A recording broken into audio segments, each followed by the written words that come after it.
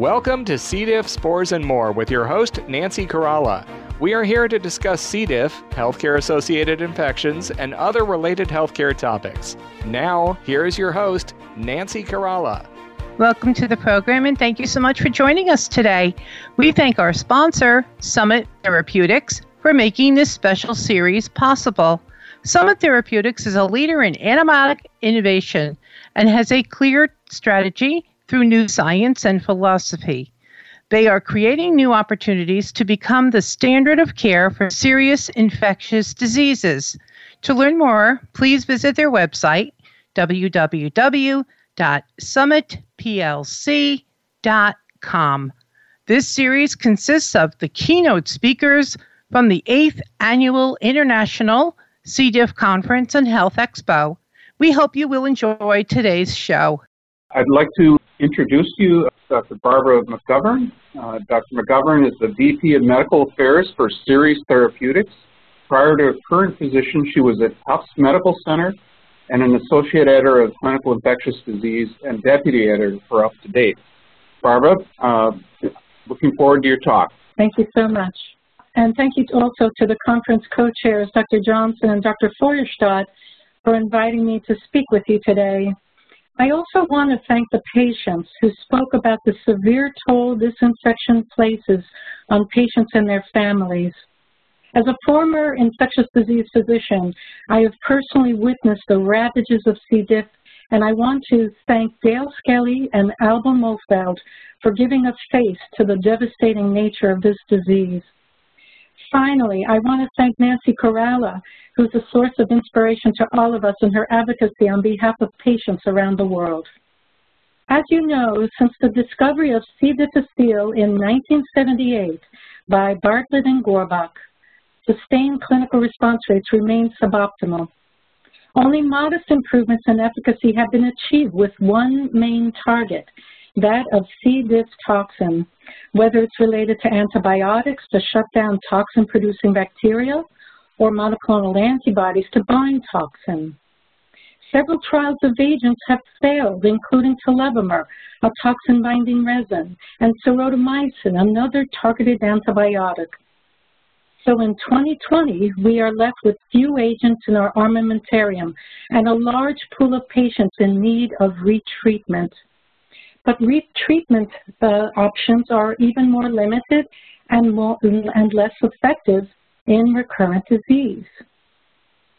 In fact, the best predictor of future recurrence is the history of recurrence, as demonstrated in the large, well-designed bezlotuximab trials with rates up to 50% with recycled antibiotics alone.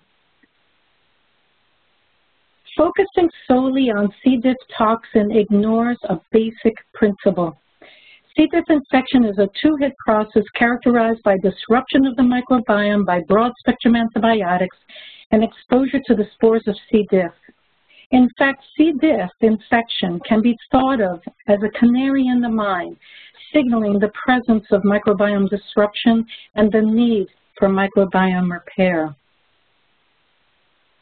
So why do our current therapies fail? Well, they don't address microbiome disruption, nor do they address the two-phase life cycle of C. diff. When the microbiome is disrupted, C. diff spores germinate into toxin-producing bacteria that lead to disease. Antibiotics are very effective in killing the vegetative bacteria that produce toxin. So as toxin concentrations rapidly decline, the patient's symptoms improve. And the physician feels better too, due to the false reassurance that infection has resolved. However, antibiotics have no impact on the metabolically inactive spores, which serve as a reservoir for this vicious cycle of recurrent infection. In fact, as an infectious disease physician, I think of this cycle as representing recurrent symptoms rather than recurrent infection, because the microbiome remains disrupted and the infection was never eradicated. That is why C. diff requires a two-pronged treatment approach to achieve a sustained clinical resolution. We have learned a lot about microbiome repair from studies of FMT, but we have also learned a lot about safety risks as well, as Dr. Khanna had alluded to. Over the next several slides, I will address microbiome recovery and efficacy and safety of FMT and investigational FMT drug products.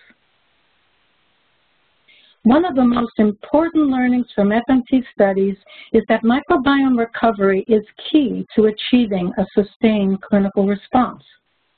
Within days, we see spore-forming Firmicute bacteria are gained and pro-inflammatory proteobacteria are lost.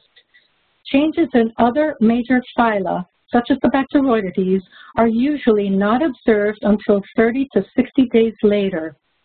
The timing of these changes suggests that firmicutes are the key driver to clinical outcomes, since recurrence of C. diff often occurs rapidly after antibiotic completion.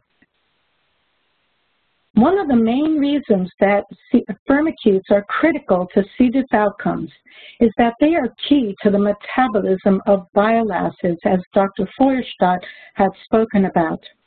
Specifically, primary bile acids lead to C. diff spore germination, while secondary bile acids inhibit germination.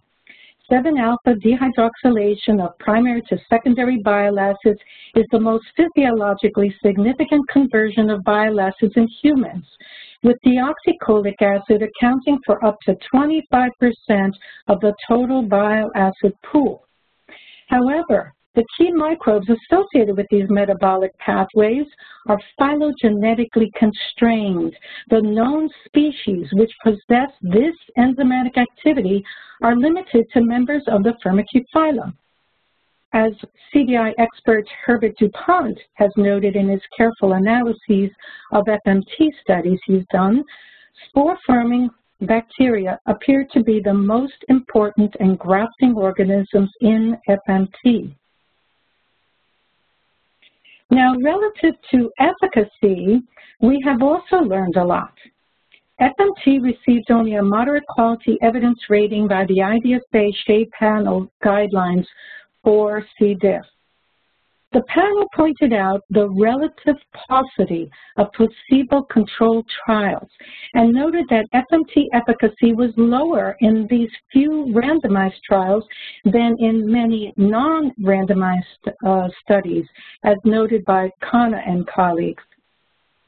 The panel also noted several factors that may influence FMT outcomes, such as the proximity of FMT treatment to the last CDI recurrence, which in some trials has been quite distant, or use of long-term suppressive antibiotics before study entry, which may artificially inflate efficacy results, and patient selection factors, specifically diagnostic testing.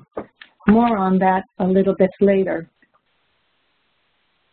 Recently, we have seen more randomized placebo-controlled trials with the advancement of investigational FMT drug products, which is good news for patients. I'm showing the phase 2 results here for CP101, the lyophilized product from Finch, and the phase 2 results for the Rebiotics Enema RBX2660, which Dr. Khanna highlighted earlier. We are all looking forward to the results of the phase 3 trial. Efficacy of these investigational FMT drug products have ranged from 67 to 75% in these placebo-controlled trials. In both studies, a mixed approach to diagnostic testing at study entry and at recurrence was applied. This is important since the selection of the diagnostic assay for your clinical trial will impact your study population. A positive toxin test strongly correlates with active disease and is recommended by the IDSA as the ideal test for suspected recurrence. PCR, as you've heard, cannot differentiate colonization from infection, leading to overdiagnosis. And as we also heard recently, spores are excreted for months after clinical resolution, which can lead to a positive PCR test, particularly if you're unlucky enough to develop post-infectious IBS after C. diff infection, which is seen in about a quarter of patients. Due to these important considerations, we concluded that the EcoSpore 3 trial would require toxin testing at study entry and recurrence. Finally, a major concern for FMT and investigational drug products are that they're vulnerable to emerging infections. Multiple FDA safety alerts have been issued over the past year about transmission of drug-resistant bacteria, published in New England Journal, and Shiga toxin-producing bacteria in another report, as highlighted by Dr. Connor. Concerns have also been noted about potential transmission of SARS-CoV-2, which is excreted in stool for days after respiratory shedding has resolved. As Marty Blaser noted in a New England Journal, FMT brings predictable risks and unintended consequences. We clearly need a more focused, efficacious, and safe approach to microbiome repair. At Seres Therapeutics, we are using our knowledge of microbiome sciences to increase efficacy while mitigating risk. Which brings me to SER-109, an investigational, biologically derived, spore-based microbiome therapeutic designed to break the cycle of recurrence.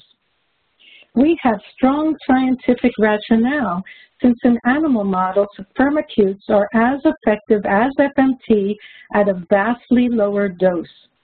Firmicutes restore microbe-associated functions that prevent recurrence. We also have a multifaceted safety profile with all three phase studies from 1, 2, and 3 showing favorable tolerability, and furthermore, spore purification mitigates the risk of transmission of emergent pathogens. Since spores are resistant to gastric acid, that facilitates oral delivery, and we were granted breakthrough therapy and orphan drug status by FDA. Finally, we have shown that engraftment of SER-109 species leads to broad compositional and functional changes in the microbiome that are relevant to disease pathways. Now, I want to spend a bit of time to talk about our manufacturing and quality systems for 109, which are state-of-the-art. We have focused on delivering the essential microbial components that facilitate potency. And you may ask, why purified firmicute spores?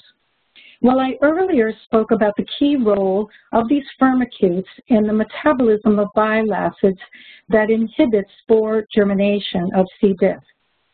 Firmicute spores are also resistant to gastric acid, facilitating oral delivery, and the spores have exceptional stability, allowing room temperature storage.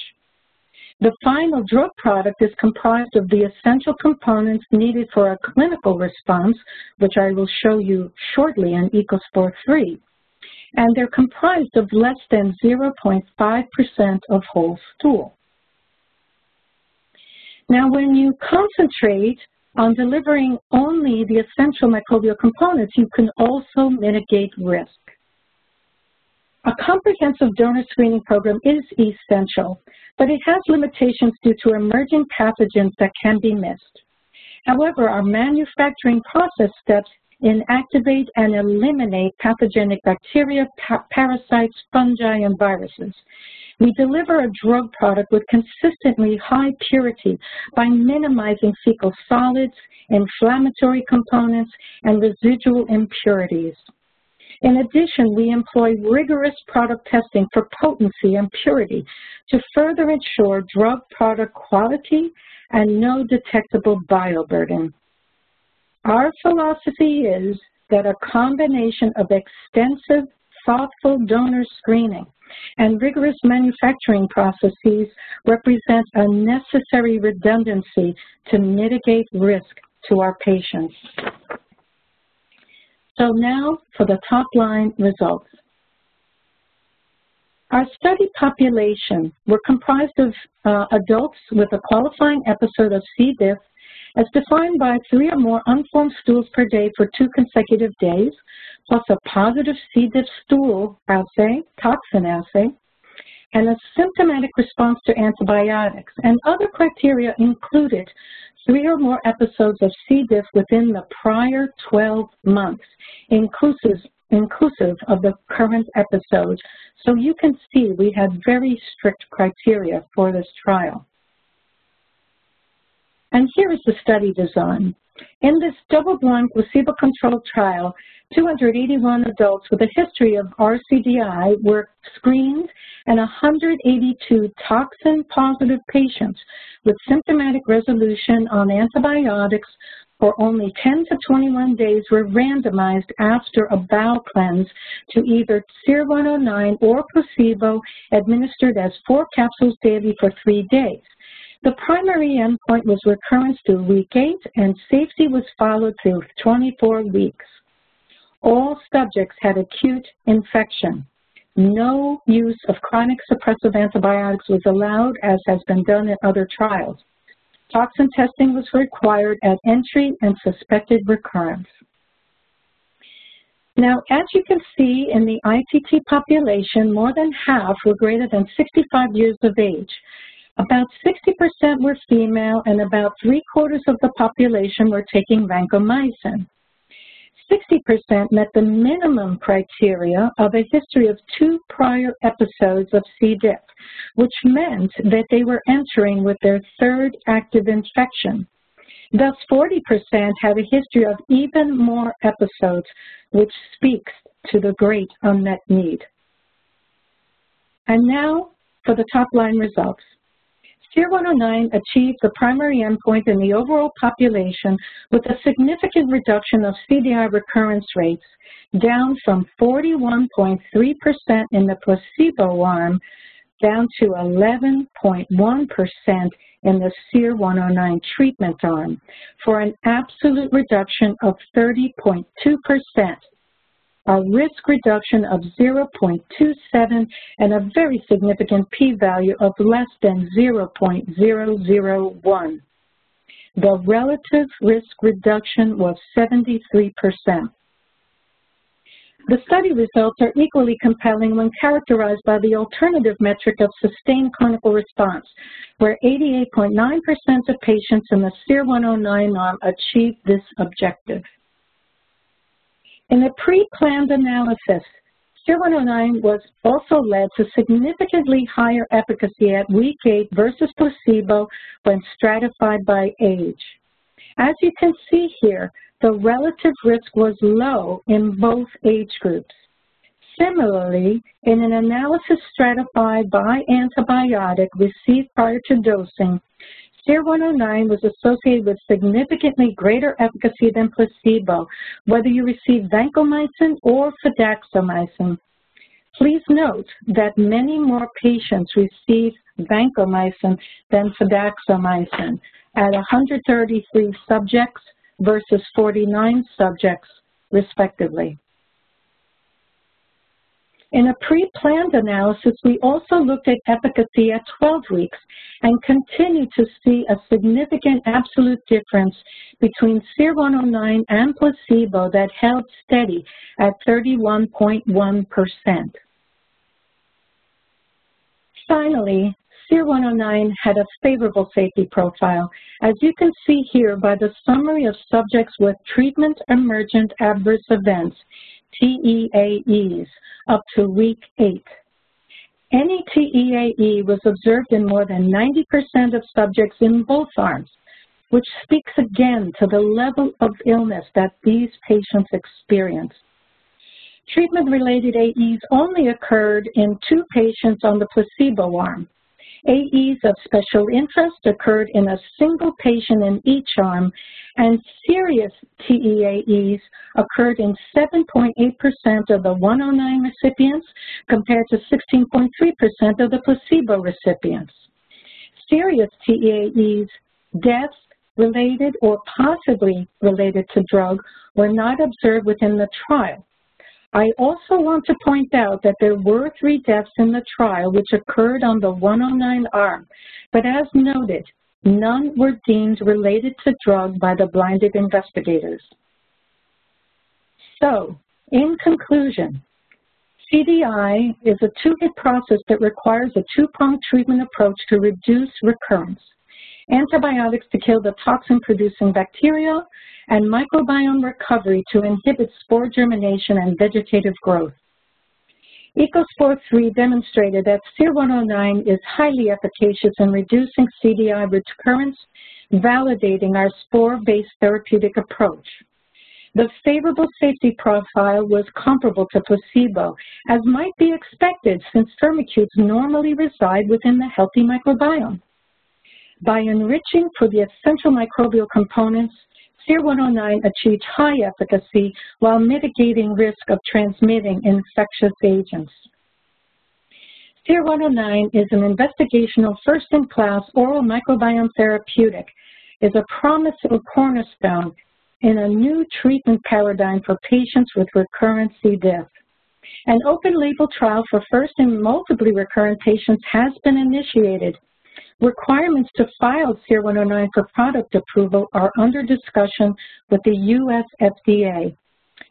Finally, I want to acknowledge the team at Seres Therapeutics who brought this drug to fruition, and especially to the many investigators and patients who participated in this trial.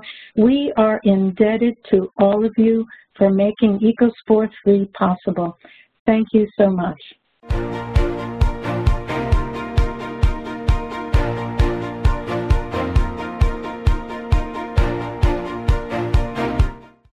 We hope you are enjoying listening to the keynote speakers of the 8th Annual International Virtual C. diff Conference and Health Expo, sponsored by Summit Therapeutics. Learn more about how Summit Therapeutics is advancing innovative therapies. Visit the Summit Therapeutics website at summitplc.com. Have you done any of these things today? Exited a restroom, entered and exited a patient's room, visited a doctor's office? Have you done this today? Washed your hands. Hand washing remains the single most important task of the day. It takes soap, water, a minimum of 30 seconds, and a clean dry towel to turn off faucets and dry hands to stop giving germs a free ride. Keep safe from germs worldwide. Hand washing, #1 in infection prevention. For additional information on hand washing instructions, visit cdifffoundation.org. Do you know the symptoms of COVID-19? They may appear 2 to 14 days after exposure to the virus. Symptoms may include fever, chills, muscle pain, headache, sore throat, new loss of taste or smell, vomiting, or diarrhea. This can be in any combination. Any difficulty in breathing or shortness of breath, please visit your local hospital immediately. For additional up-to-date COVID-19 information, please visit the Centers for Disease Control and Prevention website at cdc.gov. If you missed the live broadcast of C. diff, spores, and more, we invite you to listen at your leisure. In addition to the on-demand show on Voice America Health and Wellness, find us on Apple Podcasts, Google Podcasts, Stitcher, Spotify, TuneIn, and iHeartRadio. Take us with you worldwide.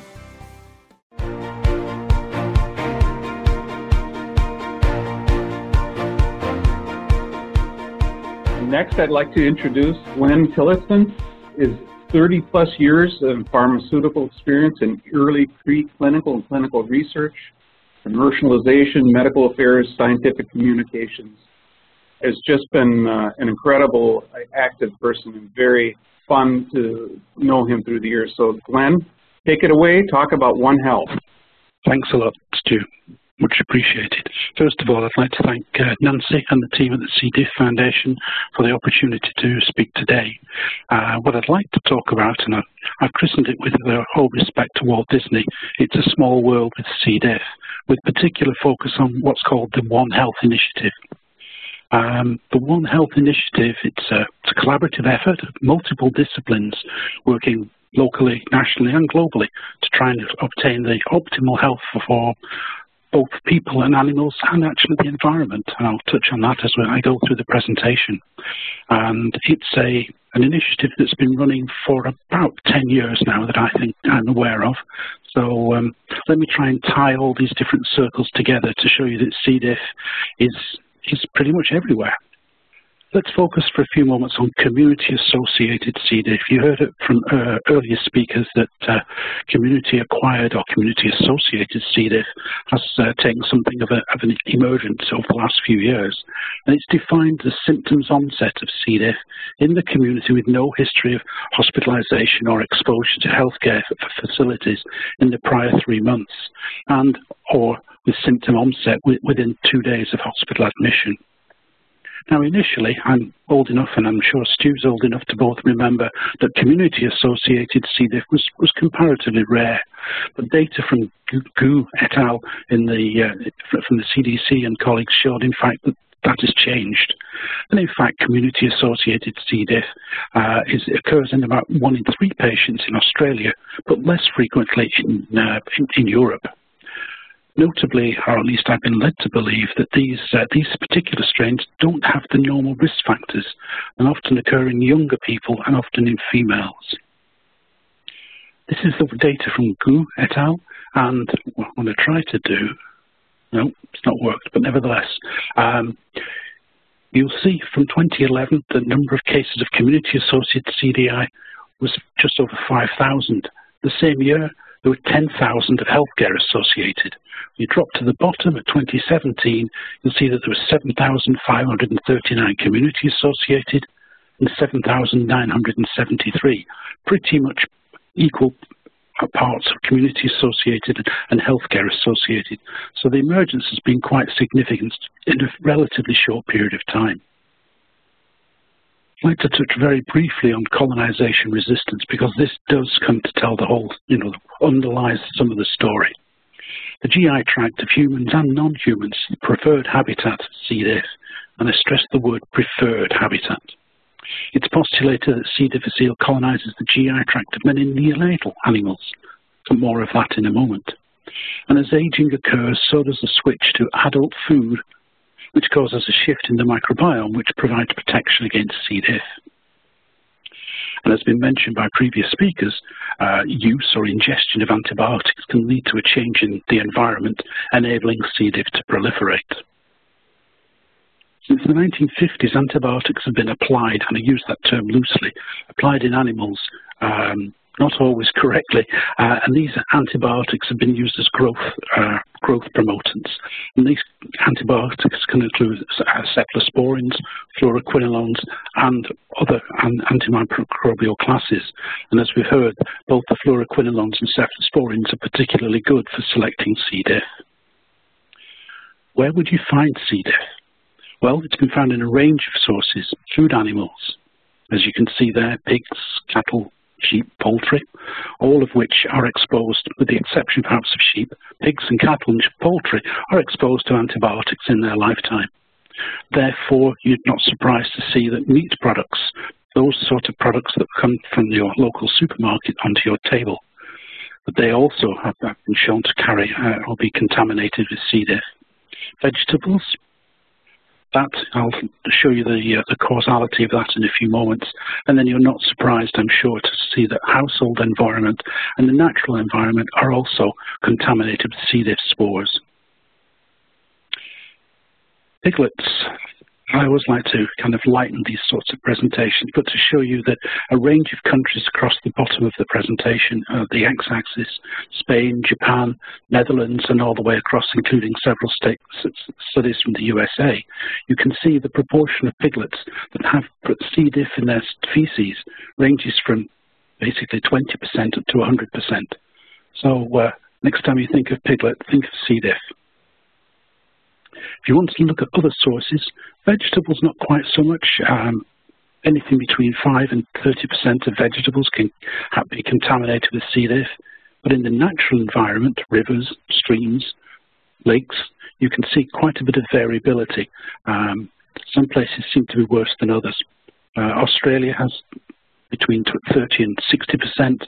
The UK, and Mark and I will both attest to how grimy the UK can be, from 20 to nearly 90%. So the natural environment is clearly contributing to the source of the C. diff that we come across. In the household, there again, we're talking about anything from the soles of shoes through to toilets and bathrooms and so forth. And I think we're all familiar with how the household setting can therefore contribute to the hospital contamination. So the sources, we've seen that neonatal animals have an invariably high, 20% going up to 70% contamination rate with C. diff. In the US, there was a study looking at retail meats, and I touched on those. Almost half of retail meats in the US were C. diff positive. The European rates tend to be lower, And going to Professor Wilcox's data on genetics, studies have shown that the lineages of ST11 and RT14 have been shown with a range of animal and human studies, so the linkage is clearly there. So what does the One Health come to? If you remember the illustration right at the start of the presentation, C. diff is a global issue. There's the human health issue, an animal issue, and an environmental issue. So, as I've shown you that shown you that the animals are carriers, the environment can be carriers, and so forth. So, it's quite a significant contamination. I'd like to show you now a diagram from Tom Riley, an Australian researcher in this field, and you can see here humans, environment, and animals, how they all come together. And some of the pathways are probably a little bit surprising, but when you think about it, they come to light. For example, if you look at the animals in the bottom left, and they go around to the environment, you can see that animal manure is composted for agricultural use, and that's where the vegetables become exposed to C. diff spores. You look at the top of the diagram, humans, clearly there's human-to-human transmission in the community, but human-to-human transmission in the hospital. And that's probably the area that we're most familiar with. And as you look at this diagram, you can see there is an interplay, an intimate interplay between C. diff contamination in the environment, animals, and humans that comes to clearly demonstrate the One Health perspective. Is there definitive evidence of foodborne and environmental spread to humans? Well, I think not all individuals exposed to C. diff will develop symptoms, and that's where we talk about the value of one's microbiota. I think I've shown that there is definitive evidence of the ubiquitous nature of C. diff, and in fact the spores can remain dormant in a wide range of conditions and will re-emerge when the conditions are suitable. Microbial genomics has shed light on the mutual C. diff sharing between humans and animals, and it's clear that there is a zoonotic role here, and I think that's what is particularly concerning. And how does C. diff spread between food, animals, and humans? Well, food processing contamination is clearly one of the possible pathways, and I think that's particularly worrying when you consider that the contamination occurs in the slaughterhouse, but the spores can survive most conditions, including actually meat cooking, over 70 degrees Celsius for 2 hours. So, the spores are there, and they can survive most of the processes that we can hit them with. C. diff spores can spread in the air, hospitals, and animal production facilities, and that by virtue of being in animal production, the C. diff spores can also survive in sewage treatment. So with the sewage treatment and the animal production water flow, these can be released into the rivers and then ultimately impact seafood. So again, this cycle of life continues with C. diff. And an interesting study that came from the Netherlands, they showed there was a direct transfer of C. difficile between piglets and pig farmers, and the pig farmers developed C. diff disease. So, where is C. difficile? In the hospital settings, we eliminate C. diff, or at least try to, as Dr. De Burkey showed earlier on, through disinfection processes, and we try to minimize the level of spores that we can't necessarily do elsewhere. The hand washing and deep cleaning methods are also now being applied in veterinary offices. I haven't touched on the topic of pet animals as possible sources, but there are studies recently and examples of cats and dogs actually having C. diff or contamination in their feces. So the vet office is another potential source. Now, I mentioned already the hurdle of complexity of modern food processing and the use of antimicrobials, and really we need to think more about how antimicrobials are used in food animals. It is controversial because, as we all probably know, the food growth promotants make for less expensive meats, and that drives the need for these drugs to be used in the complex setting of food production. Is there a solution? Well, we can all be very erudite in our cleansing, but when you realise that there is such a wide array of potential sources, then I think we need to think back to the environmental contamination, and perhaps the use of vaccines could be one key tenet of the health initiative. However, this is proving a challenge. Sanofi ran a very sizable phase 3 program, but had to close their program approximately 2 years ago, I believe. But Pfizer and GSK are both looking at novel recombinant vaccines, and the early results appear to be quite encouraging. But I can hear you asking, how are we going to vaccinate food animals? And in fact, we already do vaccinate against Clostridium perfringens. I've said gangrene here, not necessarily for the food animals, but just to give you an observation that C. perfringens is a widespread organism, and that you can vaccinate food animals to perhaps mitigate the incidence of C. diff. So what I'd like to suggest is that One Health-focused surveillance of human and animal/environmental sources gives us a better understanding of this complex epidemiology, and that really it's going to take a one world, one health approach of clinicians, veterinarians, industry, by that I mean pharma industry, policymakers, and a plethora of researchers that would help us fulfill the One Health mantra, and that we try to improve health across the world and globally. Thank you for your time.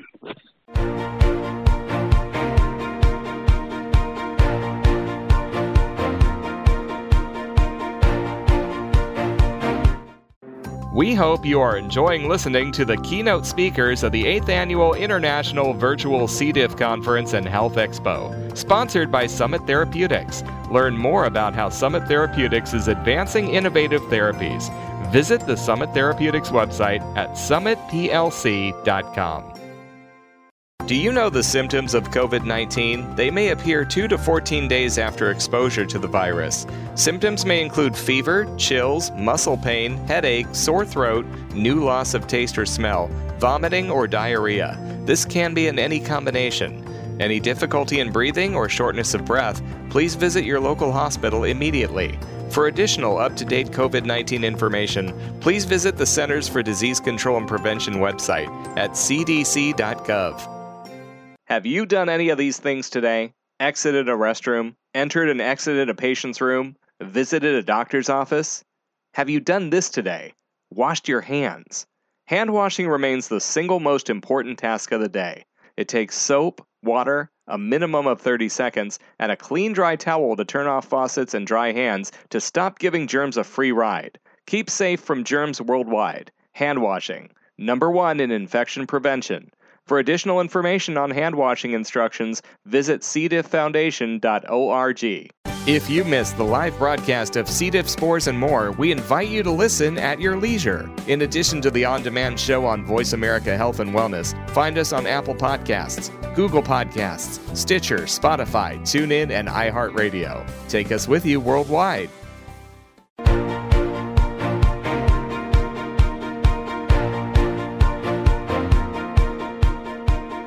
And at this time, I'd like to introduce a fellow C. diff survivor, Dale Skelly. Good morning, everyone. I would like to start off by thanking Nancy and the C. diff Foundation for allowing me this honor to share my story. I first learned about C. diff when my grandmother acquired the infection in October 2005 when I was 29 years old. My grandmother had been in the hospital for emphysema and once released began feeling sick. She went to her doctors and a multitude of tests were ran. She was diagnosed with C. diff. My mother took it upon herself to care for her, not knowing much about the infection, but wanting to be there for her mother and do what she could. My grandmother was living at home and had one bathroom that my mother had shared, again, not knowing much about the infection. This was at the beginning of that month. By the end of that month, we lost my grandmother due to several health issues, including C. diff. She was 82 years old. About a week before my grandmother passed, my mother started not to feel well. She thought she had the flu. My sister and I came for a visit to find that she couldn't get out of bed. We took her to the hospital where she tested positive for C. diff and was admitted. At the time, my sister and I were living in Pennsylvania, just outside of Philly, while my parents lived in North Jersey, just outside of New York City. We both planned on staying in New Jersey for the week. We held off having my grandmother's funeral for over a week, as we had hoped my mother would be able to attend. Unfortunately, the hospital would not release her, and she was not able to attend. At the funeral, I began feeling sick and had to leave early. That night, I was experiencing the same symptoms my mother did, and my father took me to the hospital. I tested positive for C. diff and was admitted immediately. I was given my own private room, and anyone that walked in had to wear gloves and a gown to help limit the spread of the infection. At the same time, my mother's health was declining, and she was placed in ICU. I was administered vancomycin and Flagyl intravenously. It took a full week before I felt like myself again. The nurses would take me up to visit my mother, but being we both had the infection and she was in ICU, I had to wear a gown and gloves. My father spent countless hours visiting myself and my mother. My sister came up on weekends, but unfortunately, friends and family members were discouraged from visiting as this infection is very contagious. After a week in the hospital, I was released, but had to continue taking vancomycin and Flagyl in pill form. I had lost between 15 and 20 pounds and was ready to go home and get back to my normal routine. Unfortunately, that wouldn't happen as quickly as I thought. When I got home, I took my first dose of pills. Within 10 minutes, I couldn't breathe or swallow. I was rushed back to the hospital where I was placed on an IV and administered steroids and a nebulizer. It seemed that I was having a negative reaction to the pill form of those drugs. I was in the hospital for a couple of hours, stabilized, and sent home. This time, I was giving Xifaxan to assist with the symptoms of C. diff. During the next week, I rested and slowly returned to my normal activities. While all of this was happening, my mother's health continued to decline even more.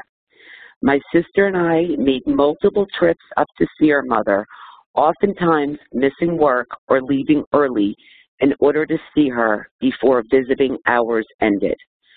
She was placed on a ventilator, and the doctors didn't think she would ever come off of it. They were right.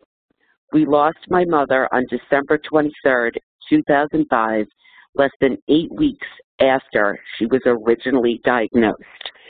She was only 55 years old. It was an extremely tough time for my family and I. We couldn't believe this was our reality. My sister was getting married in May. We had postponed her bridal shower several times in the hopes that my mother would be able to attend. She had also played such an integral part in planning the wedding. Unfortunately, she was never able to make it. In January 2006, I tested positive for C. diff again. My doctors were afraid to put me back on vancomycin and Flagyl, so I started taking Xifaxan again to treat the symptoms.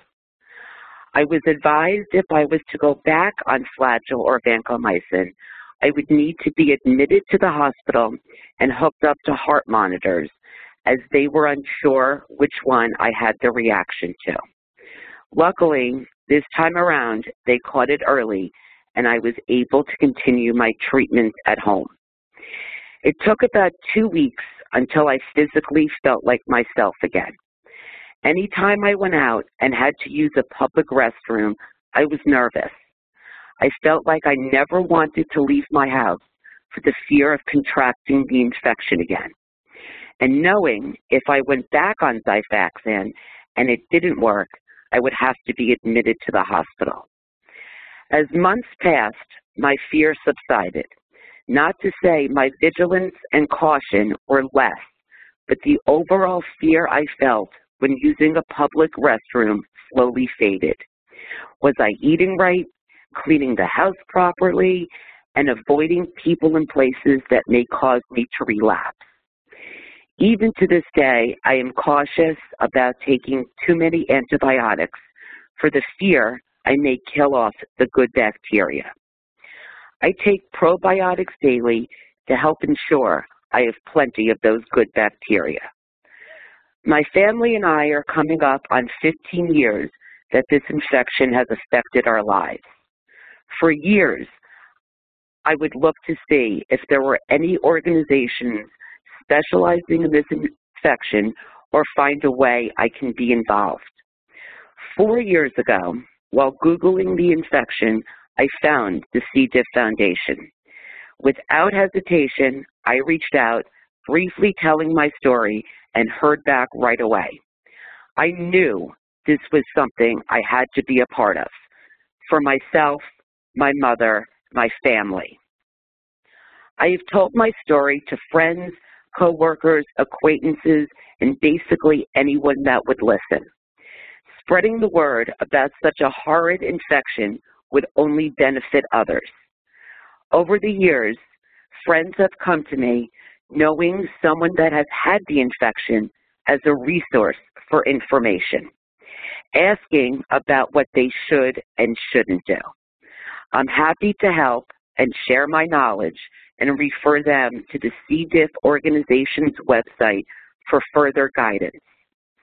I am so thankful this foundation has been formed. I feel being a part of this, I am making a difference in so many people's lives. I appreciate everything that all of you are doing to help end this disease and prevent anyone else from having to go through the pain and anguish that I have. Thank you all for all you do, and thank you for allowing me to be a part of this and share my story. Thank you. Thank you for joining us today. We wish to acknowledge the organizations around the globe dedicated to improving health through research and developing new products to address C. difficile infection prevention, treatments, clinical trials, protecting the gut microbiome, diagnostics, and environmental safety worldwide. To learn more about clinical trials focused on C. diff infections and recurrent C. diff infections, prevention and treatments, please visit the C. diff Foundation's website, www.cdifffoundation.org. Clinical trials in progress. Help them to help you to help others. We send out our well wishes to all patients being treated for and recovering from a C. diff infection and the many wellness-draining illnesses being combated across the globe. I'm your host, Nancy Coralla, with our reminder, none of us can do this alone. All of us can do this together. We wish you good health, continued healing, and a good day.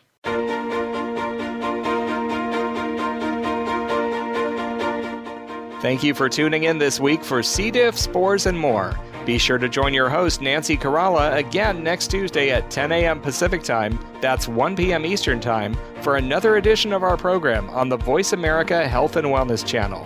None of us can do this alone. All of us can do this together.